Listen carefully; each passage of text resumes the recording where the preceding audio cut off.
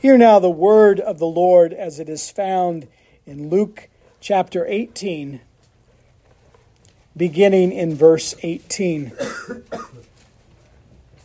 Let us now give our attention to the reading and to the hearing of God's holy and inspired word. And a certain ruler asked him, saying, Good master, what shall I do to inherit eternal life? And Jesus said unto him, Why callest thou me good? None is good, save one, that is, God. Thou knowest the commandments. Do not commit adultery. Do not kill.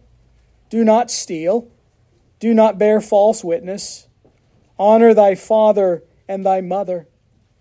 And he said, All these things I have kept from my youth up. Now when Jesus heard these things, he said unto him, Yet lackest thou one thing. Sell all that thou hast, and distribute unto the poor, and thou shalt have treasure in heaven. And come, follow me.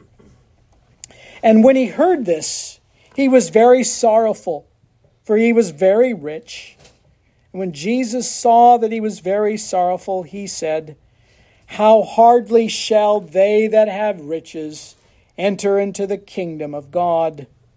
For it is easier for a camel to go through a needle's eye than for a rich man to enter into the kingdom of God.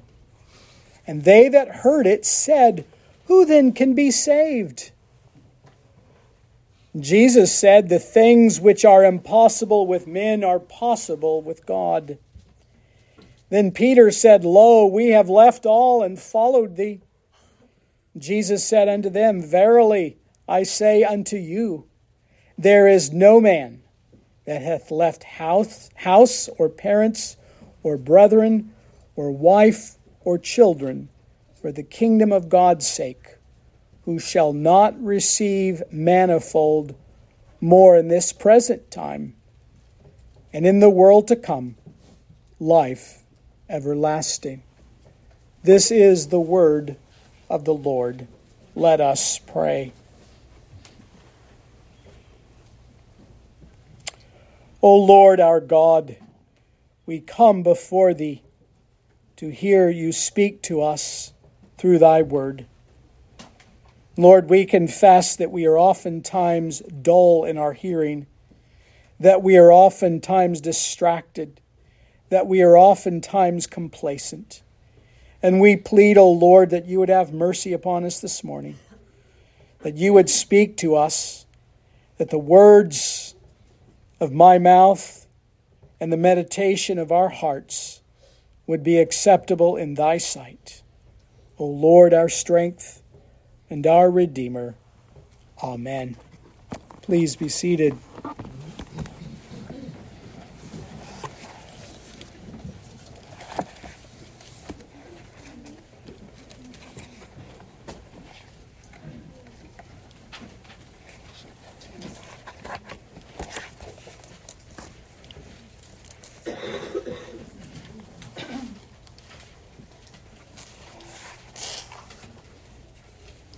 As we come to our passage this morning, we continue in our study of Luke as he is coming to the end of his earthly ministry, as he is just a short time away from entering Jerusalem for the Passover, where Christ would be betrayed, where he will suffer at the hands of men and be put to death and be raised to life.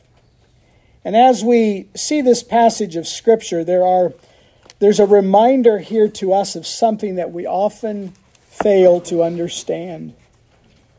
And that is, what is it to have eternal life? That is the question that is posed here this morning. And yet, Luke allows us to see a number of people within this passage of Scripture before they arrive to Jerusalem. He shows us a good man in this text this morning who is sad. He shows us a blind man as we will see next time, who is able to see. And he shows us a lost man in chapter 19 who is found. Right now we focus on this man who is sad. This good man, this moral man, this outstanding man who had achieved moral excellence. But notice the contrast, and oftentimes we miss this. Notice the contrast between this man in the rich young ruler, and the contrast with those infants that Jesus called to himself that we saw last week. What a wonderful contrast, because he stands with his moral achievement just like the Pharisee in the parable, in contrast to those helpless infants who are completely dependent upon God. In his blindness, in his ignorance, he is totally opposite of the blind man that we will see next time.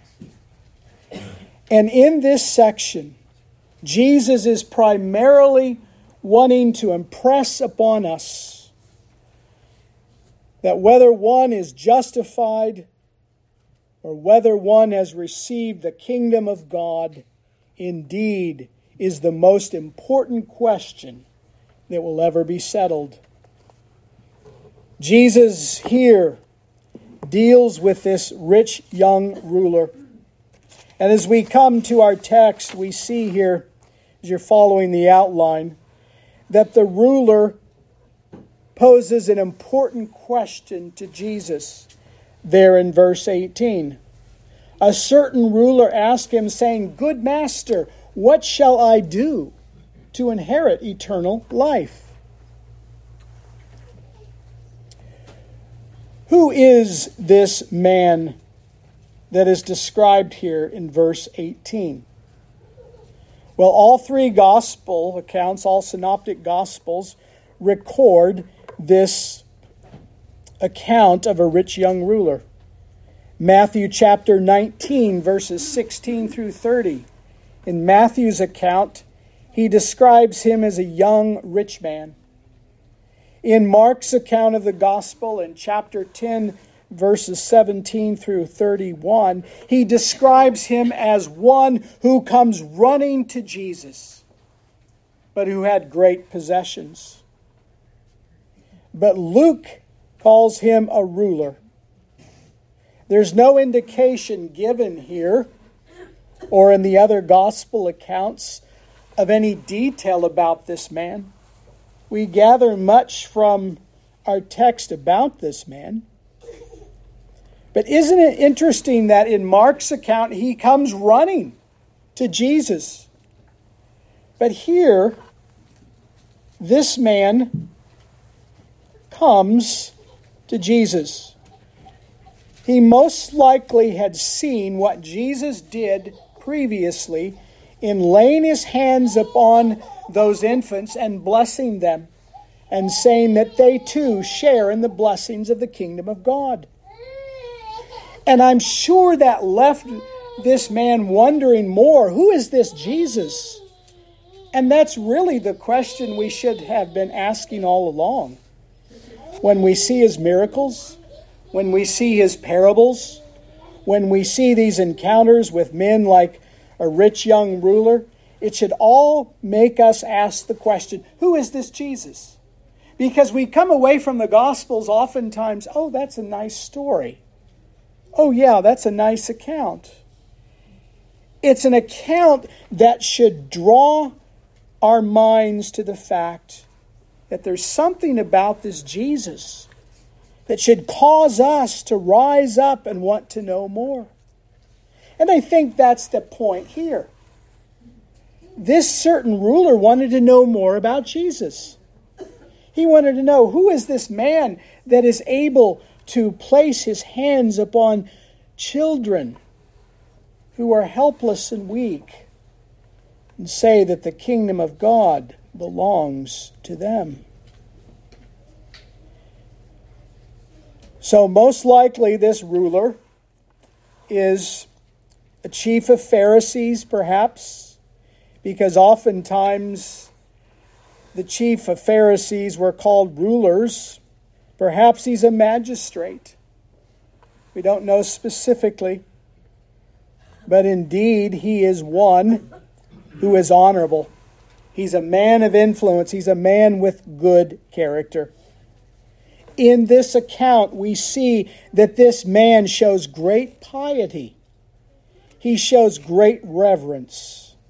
He even calls Jesus good master.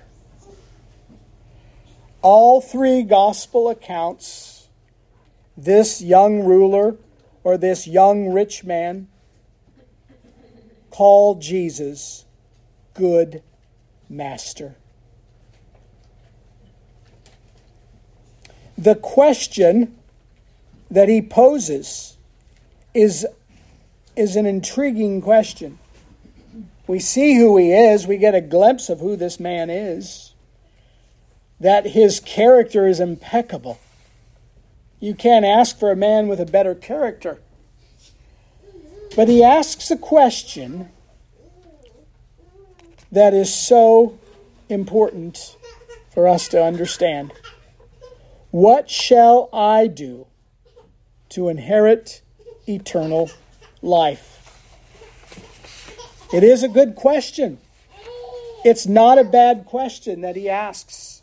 Some commentators assume that he is asking this out of wrong motives. I don't think that's the case at all. He's asking the most important question that you and I could ask. It is not a trivial question. It's not even a curious question. But it is a question related to his soul. What shall I do to inherit eternal life? He's not pointing the finger at anyone else but himself. He does not ask in jest. He does not ask in a way like the Pharisees often did to mock Jesus. He doesn't ask it out of sincerity. But he asks out of sincerity. What shall I do to inherit eternal life? And right at the beginning of the passage, we see the most important question that any of us could ever ask. We can ask all kinds of questions. Well, what do I need to do to join your church? I had an email from someone recently, wanted to know about our church and wanted to sit down and talk with me. And after I read the email, I thought, nope, this is a setup. And yet people want to know, what must I do to join your church? That's not the question we want to ask. We want to ask, what shall I do to inherit eternal life? That is the important question that is asked by this ruler to Jesus. But as Jesus responds to him in verses 19 through 22, we see that Jesus reveals the heart of this rich young ruler, that Jesus reveals the state of his soul. And this is something important we learn from the text. And so the first thing we see in Jesus' response is that Jesus argues with him.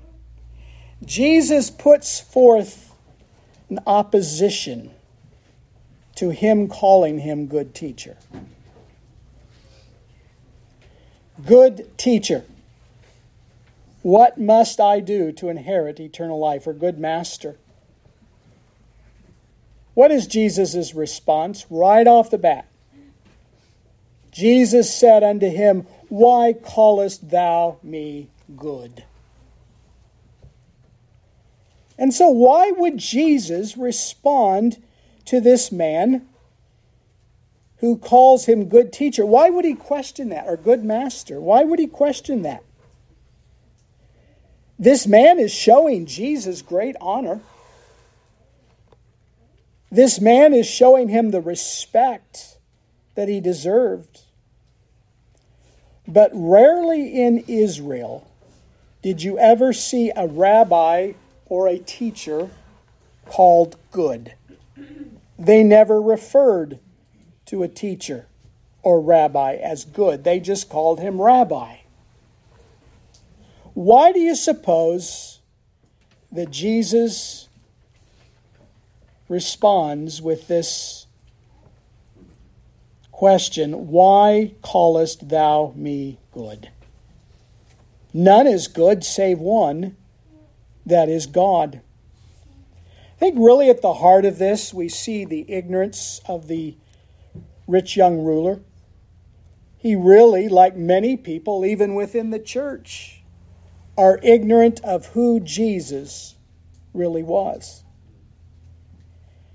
Jesus certainly regarded himself as good, but he wanted to draw the ruler away from his error of thinking that Christ is only a man. He wanted to draw out of him, what do you mean when you call me good master? Leon Morris, one of the most conservative commentators from days gone by, says this regarding Jesus' response. No one is good, but God alone is not to be understood as a repudiation of this word good applied to Jesus. If that was its meaning, Jesus would have plainly stated he is a sinner. Rather, Jesus was inviting the ruler to reflect upon the meaning of his own words. What he had just said had implications for the person of the Lord Jesus Christ. If Jesus was good, and if only God was good, as all rabbinical teaching agreed, then the ruler was saying something important about Jesus. So far from repudiating the deity of Jesus, as some hold, the question seems to invite this rich young ruler to reflect upon it. And so Jesus is not chastising him here. Jesus is simply asking him, why do you call me good? This man thinks he's good. But he responds to him and says, there's no man that is good. No one is good, but God alone. And I think that's an important thing that comes out in this text.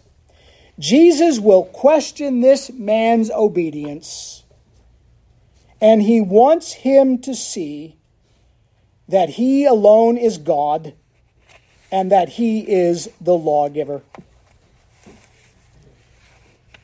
Christ is both God and man, and men should give him all honor and glory. No man can inherit eternal life except by God alone. Jesus confronts his self-righteousness. Jesus confronts his conceited, proud, arrogant attitude.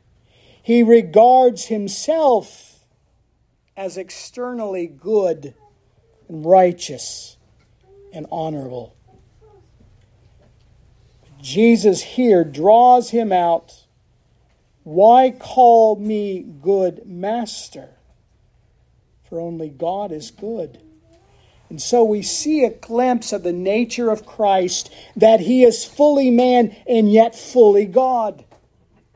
And even within the church, as we went through that exposition of Jude, oftentimes we see this in the church. There are those who take liberties with the nature of Christ, the nature of God. They make God to be an idol that they have fashioned for themselves. But we must see, as we have already seen throughout Luke's gospel, that Jesus is more than a teacher. He's more than the master. He is the eternal Son of God who has become man. Not only does Jesus question his response to him being good, but Jesus instructs him further. He begins to tell him, no man is good but God. Certainly there are men who are called good, and there are men who are called evil. Men may possess good qualities. They may have good qualities because of their upbringing, because of their education or their background or their degree. They can be good for all kinds of reasons. We may say, he or she is a good man or a good woman. And what we mean is that they are well liked, that they are honorable and people esteem them.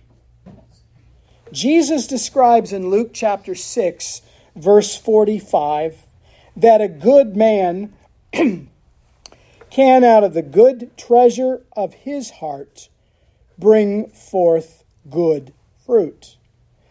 But he says, on the other side, an evil man can bring out evil treasure of his heart, which brings forth evil and no fruit.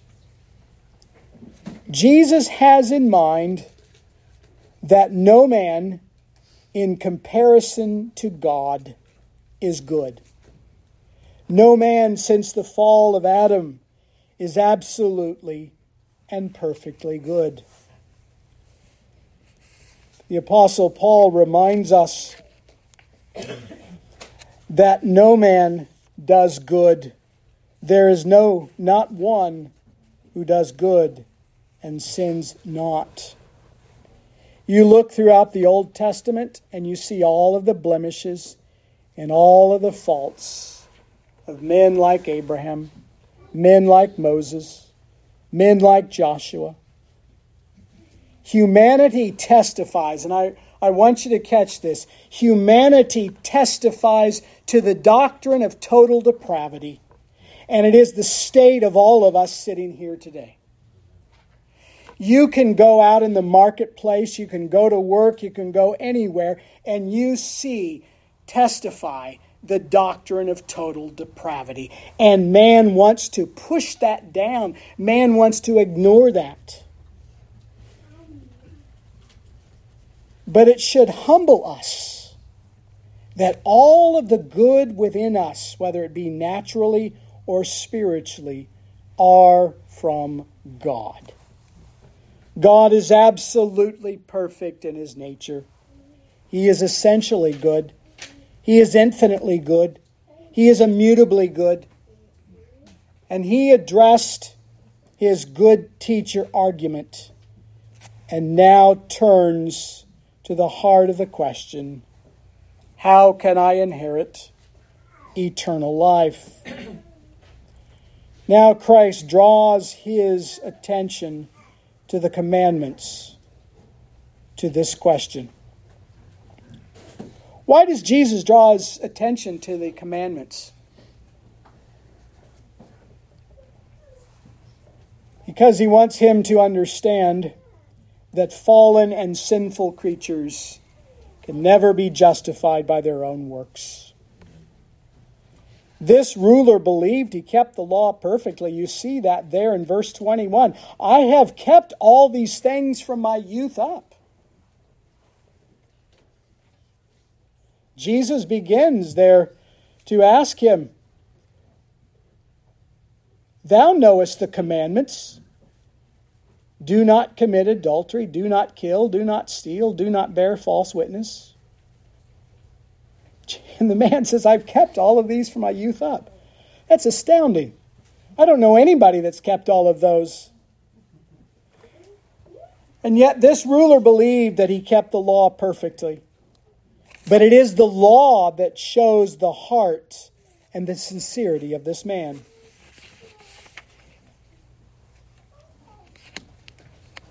It is the only way that one can receive eternal life. And so the commandments are given to show him that the commandments reveal the heart of God, the way to life, and that to keep them perfectly is really the heart of the question. But why do you suppose that in all three gospel accounts, the second table of the law is the only thing mentioned? Jesus doesn't mention anything about the first table of the law, which is duty to God. He only deals with duty toward man. Well, the Pharisees, as you realize, prided themselves in perfectly keeping the law of God.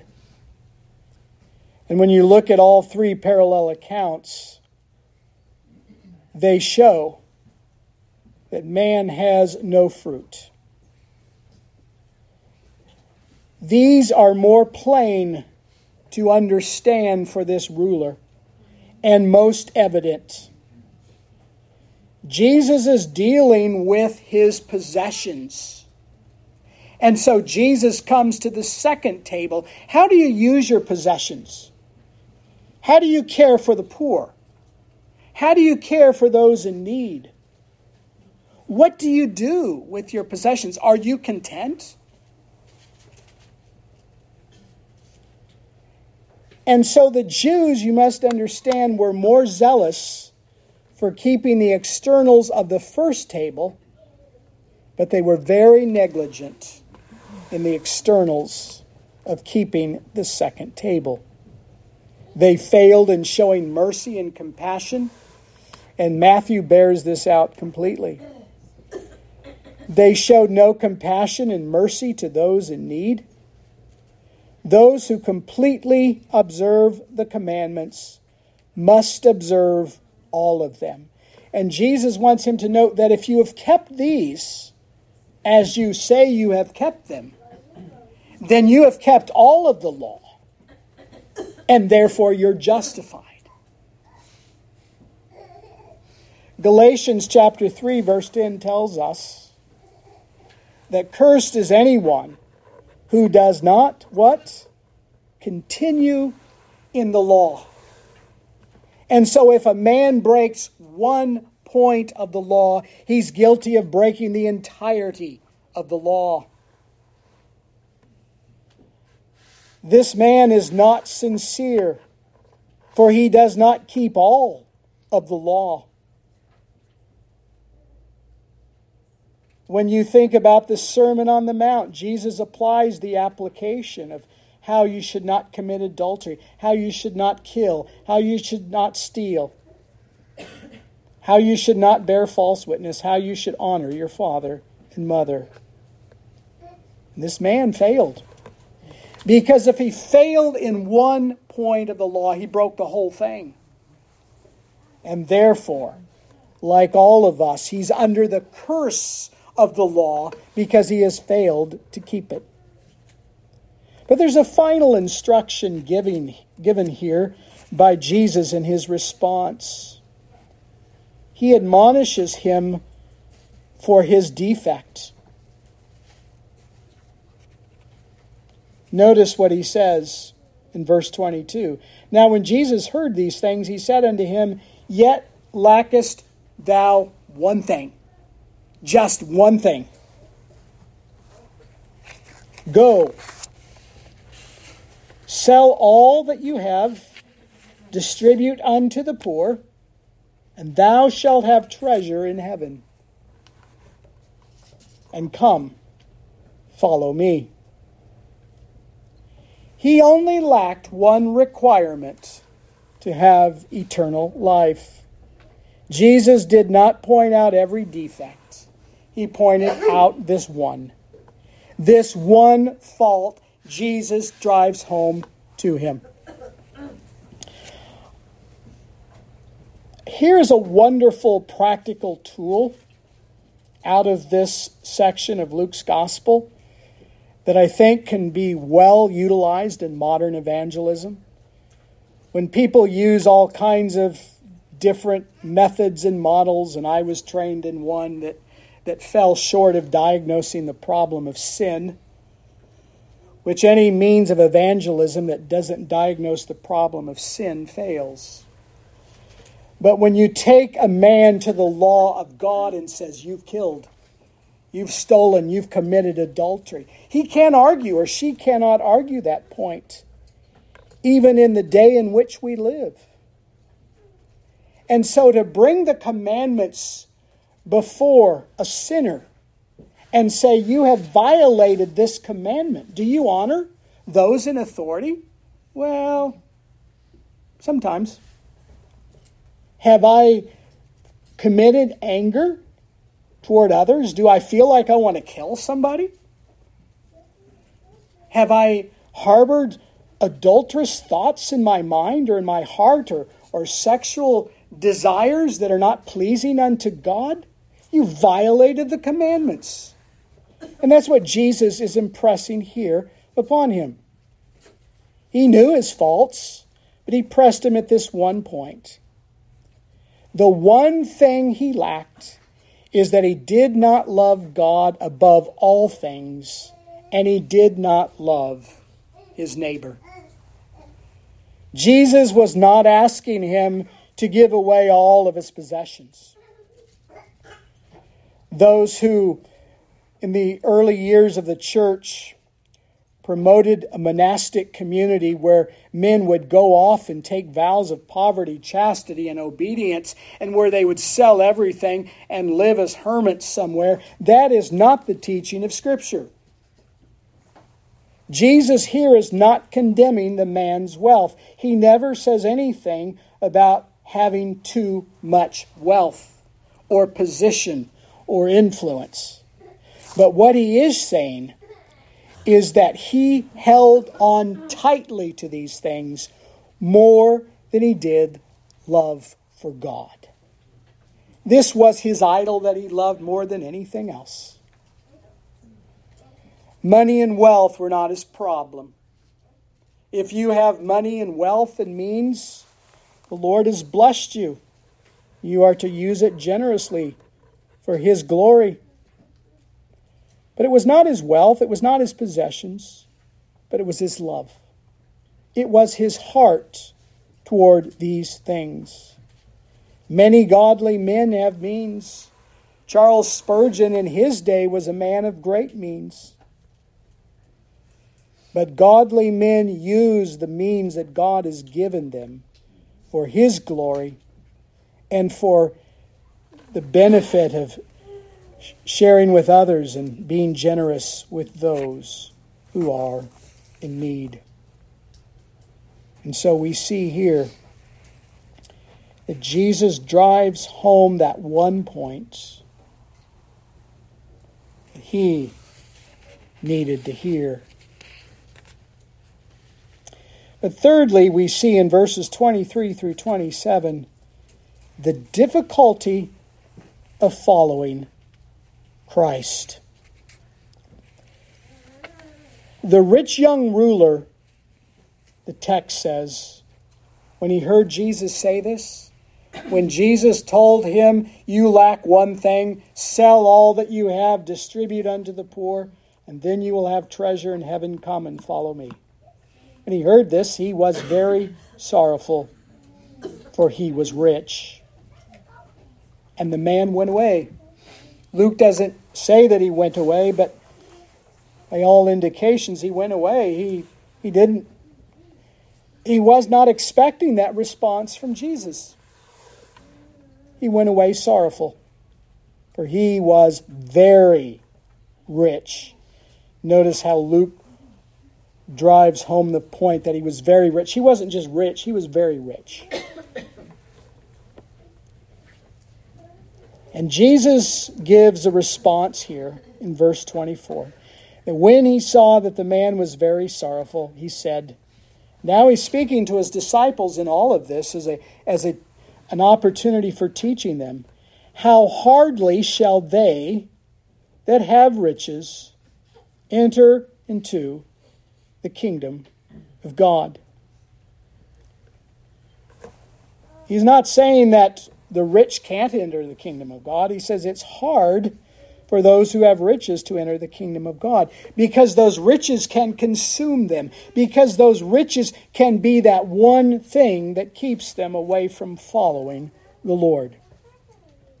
Many, and even within evangelicalism, believe that to follow Christ, there are no demands, that there are no conditions placed upon a man, but only faith. Come just as you are, some churches have as their motto. When Jesus calls a man, he calls him to repent and to believe. He calls him to turn from sin.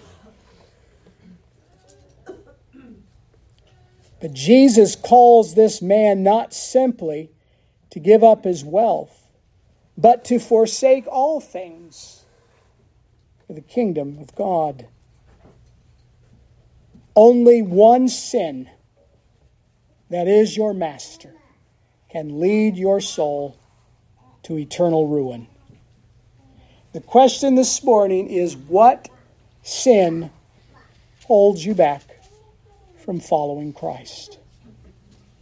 Is it peer pressure?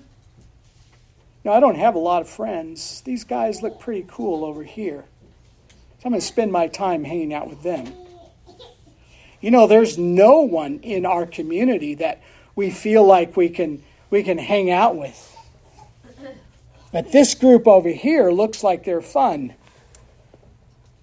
And so the pressure of the crowd might be the one thing that you hold on to.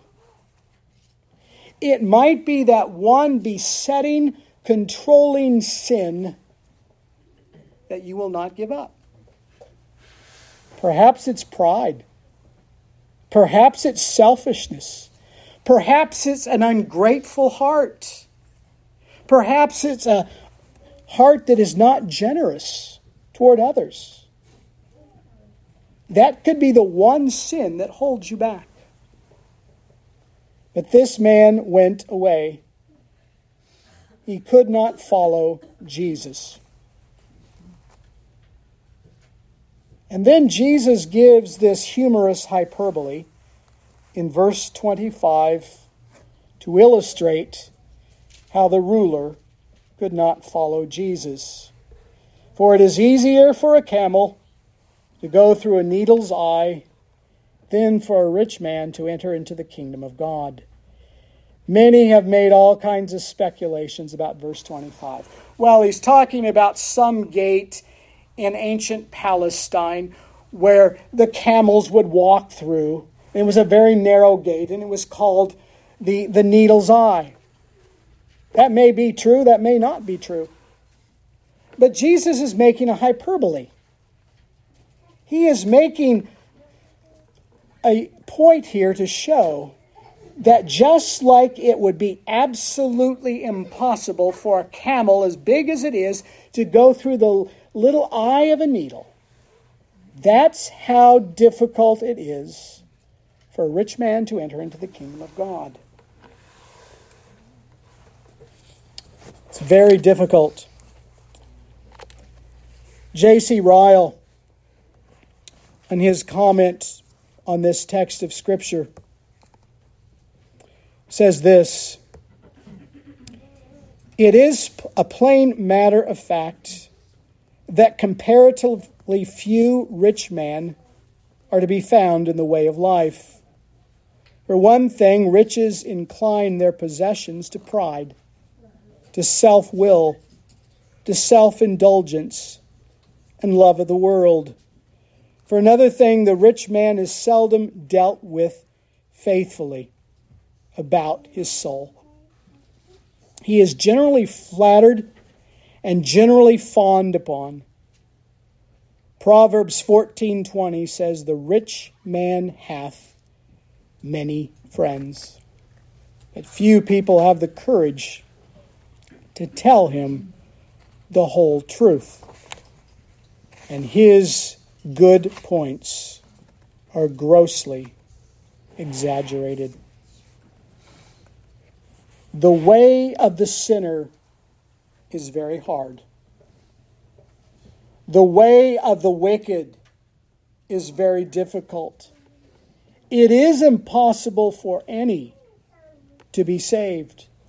But J.C. Ryle also warns us that we must be careful that we don't suppose that our own salvation is impossible because of the hardness of our hearts. He says too often it's a suggestion of the devil, and sometimes it's just our own lazy hearts. Oh, well, I can't be saved. Don't give way to it. He says, indeed, it is difficult, but it is the grace of God that is enabled to make the impossible possible. For with God, all things are possible. Without God, nothing is possible. But with Him, all things are possible. The disciples understood that if a blessing like money or position is an obstacle to faith and repentance, then all mankind are in a desperate situation. It is impossible for man to be saved, but God has the power and the grace to save poor, wretched sinners like us. No man or woman is beyond the grace of God, for we all equally stand before God guilty. We are born in sin. We go astray from our mother's womb, speaking lies. The heart is deceitful, and no man can know it. And so it is difficult. But Jesus gives a promise here at the end of the passage to those who follow Christ. Don't you love Peter? Sometimes Peter can be so foolish. Sometimes he can be so impetuous. And at other times he can just hit the nail right on the head. And Peter said, he's not asking for a response. He just simply says, "Lo, Master, we have left all and followed thee." Some question the sincerity of Peter's response. Some would say that Peter's just ignorant. Perhaps he's naive. But notice Jesus does not give a rebuke. And notice Peter says, "We have left all. We have followed thee." And Peter has in mind, we had lucrative fishing businesses. We gave all of that up. All of our earthly possessions we have given up for the sake of the kingdom of God. And we followed thee. Peter doesn't say, we will leave all. He says, we've left it all. And these men did leave all. They were not ashamed. They had given up all to follow him. Jesus says you must renounce all of those gods and masters, even that one master, in order to follow him. And so, Jesus says that no man that hath left houses or parents or brethren or wife or children for the kingdom of God's sake, who shall not receive manifold more in this present time and in the world to come, life everlasting. Notice what Jesus says. They're not waiting for a reward in heaven. There's two aspects to this. They will receive reward now in this present life. And then they will receive what? Not rewards in heaven, but they will receive life everlasting. And for these disciples who had given up all. For those disciples and saints of the church of every age who've given up all, Jesus promises that He would bless them, not with health, wealth, and prosperity as is erroneously taught today by some false teachers. But here Jesus has in mind that God will do a work of regeneration in their hearts, and that He will bless them in ways that money and possessions could never bless them.